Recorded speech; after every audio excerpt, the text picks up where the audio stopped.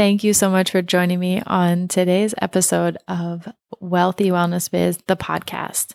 I am so happy you're here with me. And if you like what you hear on this episode and want to take this information deeper and really apply it to your business, I would love to invite you to join us in the Wealthy Wellness Biz Coaching community. You will find all of the links that you need to join and find out more about that program down below. Now, when your brand messaging is on point, it really flies straight like an arrow and hits your ideal client in a way that inspires and hopefully inspires them to action. I kind of think about it like this. Marketing success can be boiled down to a pretty simple equation. So we educate our audience on the transformation that we provide. Then the client lines up with wanting that transformation. So we kind of plant the vision for them. They line up with that vision. Then you apply your system and help them achieve that transformation that you said that you would. And everybody wins. So I know that seems like a really, really very boiled down way of thinking about it, but that really is marketing success. So we educating the audience of transformation. They line up with wanting that transformation. We apply the system. We help them achieve it, and everybody wins. And you can see when we boil down that to its smallest parts, that having clear messaging so that things don't get muddled is really important. But sometimes, a lot of times, if we're being honest, it doesn't always feel like it's easy to explain our own message, like what we do, to even to ourselves, let alone how to explain to other people what we do, how we help people, what that transformation is. So in this week's episode, I'm going to be sharing a few great questions to ask yourself when your message is feeling a little bit muddled. Because the clearer your message can be, the straighter the arrow will fly, and the more that it will help communicate to your ideal person, to that kind of soulmate client that is looking for the transformation. They might not even know that that's the transformation they're looking for. They might be waiting for you to kind of plant the vision for them. So let's get into the questions.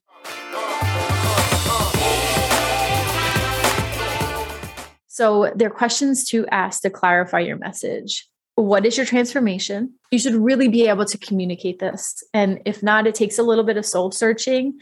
I find that this is a really good place to go in and ask people who you have worked with already, go through testimonials, maybe send an email to your mailing list, or even ask friends and family. Often we don't necessarily see the transformation that we're doing or the real value of what we're providing. So asking the questions are important so that you get the more that we can get things in our clients' own words about the transformation.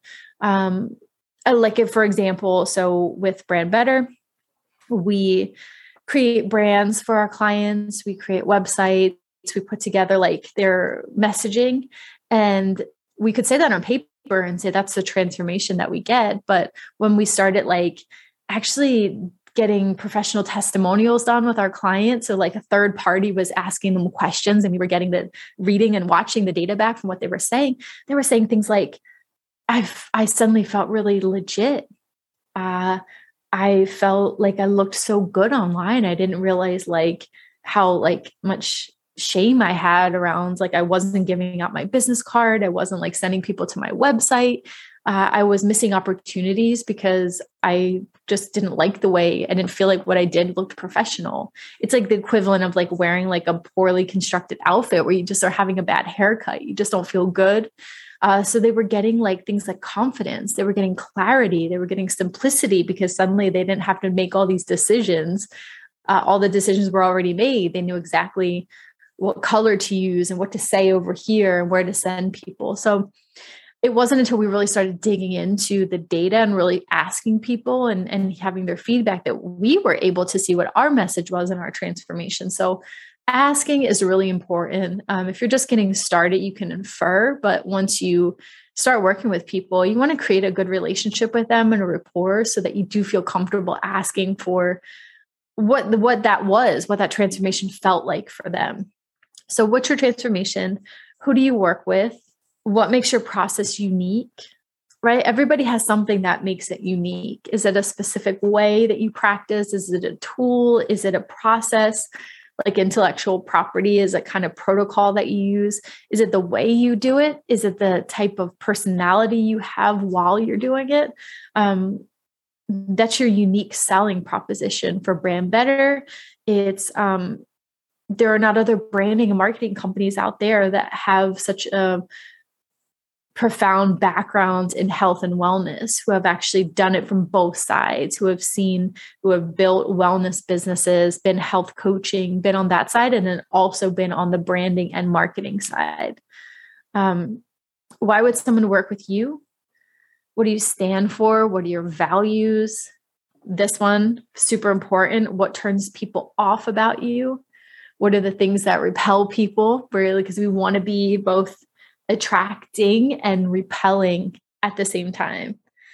And sometimes the things that are like repelling aren't necessarily negative. We tend to think of like repellent things of like, well, like I'm mean, or I'm not a good person, or I'm really bad at what I do. No, that's not true. Like, but just like in the dating world, there are characteristics that will really attract you that won't be attractive to me. There'll be like a type of person that there's like something about the way they look or the way they present themselves or their core values that won't necessarily jive with who I am. And in fact, would act as the opposite of magnetic. And so we want to do that in our business and our brand too. We want to know clearly what we stand for. And we want to know like how we'll present ourselves. So some things that we may find like positives, like for our team, it's like, we're casual, we're friendly, we're warm, we're authentic. We're going to treat you like a friend and a part of the family. For some people, that would be repellent. They want to work with a brand that is, or a business that's like more formal, more professional, is going to have like a meeting where everybody's like in a suit. And that's just not us. So I like you to start thinking about what are the ways that are, what turn some people off about how you work. Maybe you're a little too serious, or you're too thorough, or that would be great for somebody, but it also would be not great for another person. So spending some time thinking about that, about your journey and your experience. The last one here is, do you have a story of transformation that resonates with people who you want to help? So for a lot of us, we got into the work that we do because we have some kind of story of transformation. And we're going to get into in a little bit the stories that every personal brand needs, that every business needs, every brand needs actually, in order to connect with clients. But I want you to start thinking about your story of transformation. And I want to take a little segue here around messaging, because I think it's really important and it's not something that gets shared enough. Nobody really likes to be vulnerable.